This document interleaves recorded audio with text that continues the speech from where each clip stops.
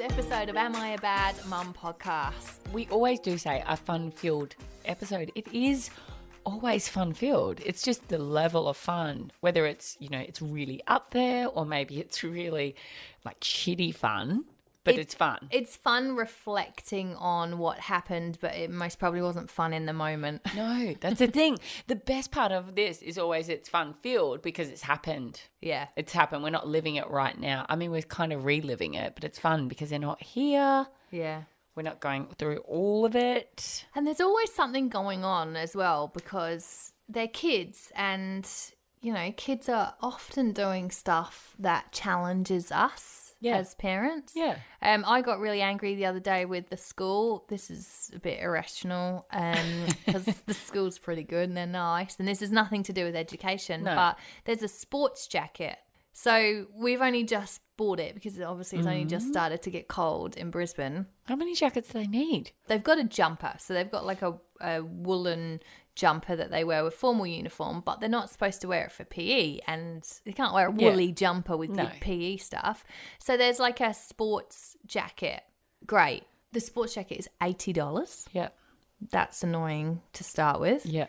The other annoying thing about it is that it's white. Why would you have a white school uniform? A sports jacket that's white? So then there's a potential where they will be playing sport on a sporting field or on grass. Yes. It doesn't make sense. It makes no sense. It's white. But it also has some other colour in it. And so when the girls brought the jacket home... You were like, wash it. Well... Ran. No. For a start, first day, they had stuff all down it. Of course they did because they're kids. Yeah. White jacket. Okay. Oh, Mum, the lady at the uniform shop said you've got to be really careful with washing it because the colours run. So you have to hand wash it in cold water.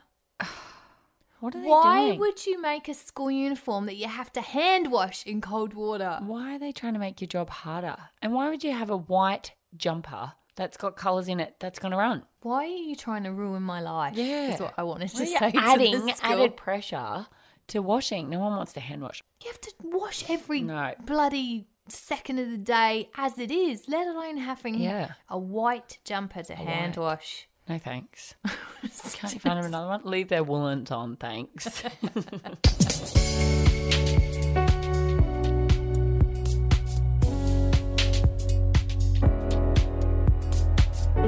Am I a bad mum for making the wrong location choice? Oh.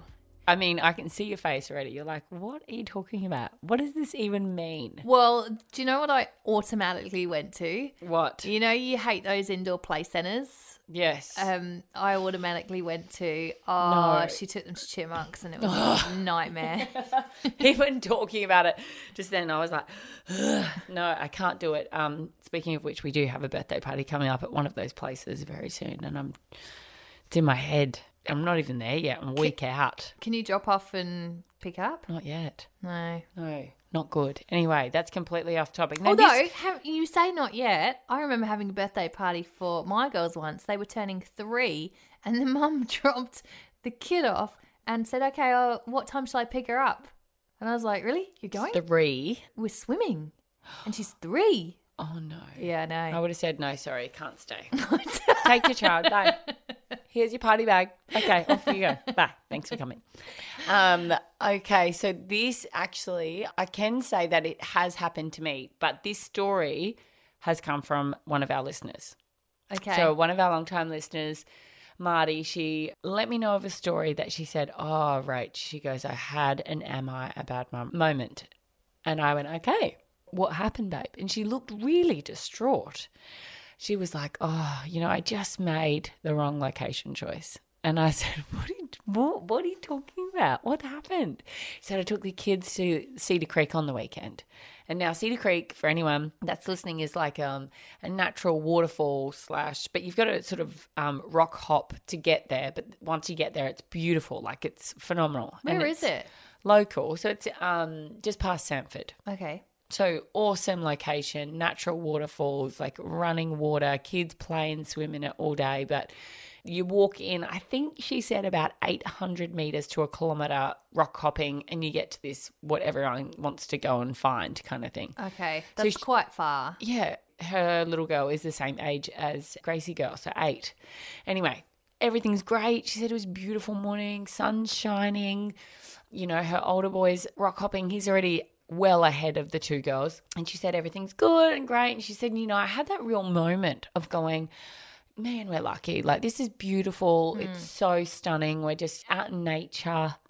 And then all of a sudden, my daughter looks at me and goes, I really need to go to the toilet now.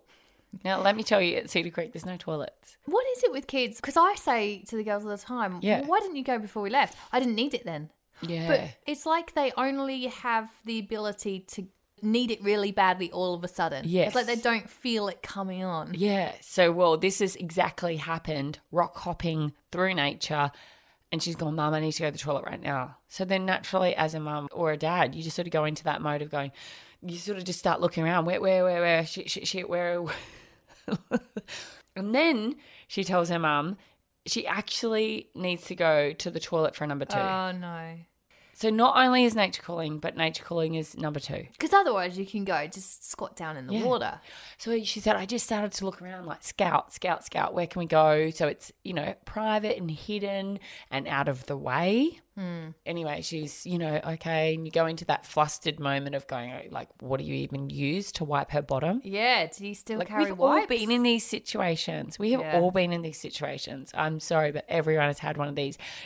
Either for yourself or for your child.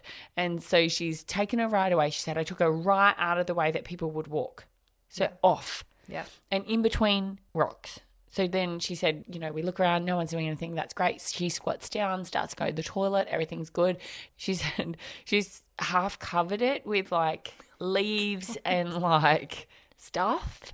And she said it was so off the track, Katie, so off the track. Yeah. She said, so everything was good. She was feeling better, but she just kept walking and all was well. Everything was great. She said, and then we sort of finished up for the day and we were walking back. And then her little girl goes, oh my gosh, Mum, what's wrong? She goes, someone stood in my poo.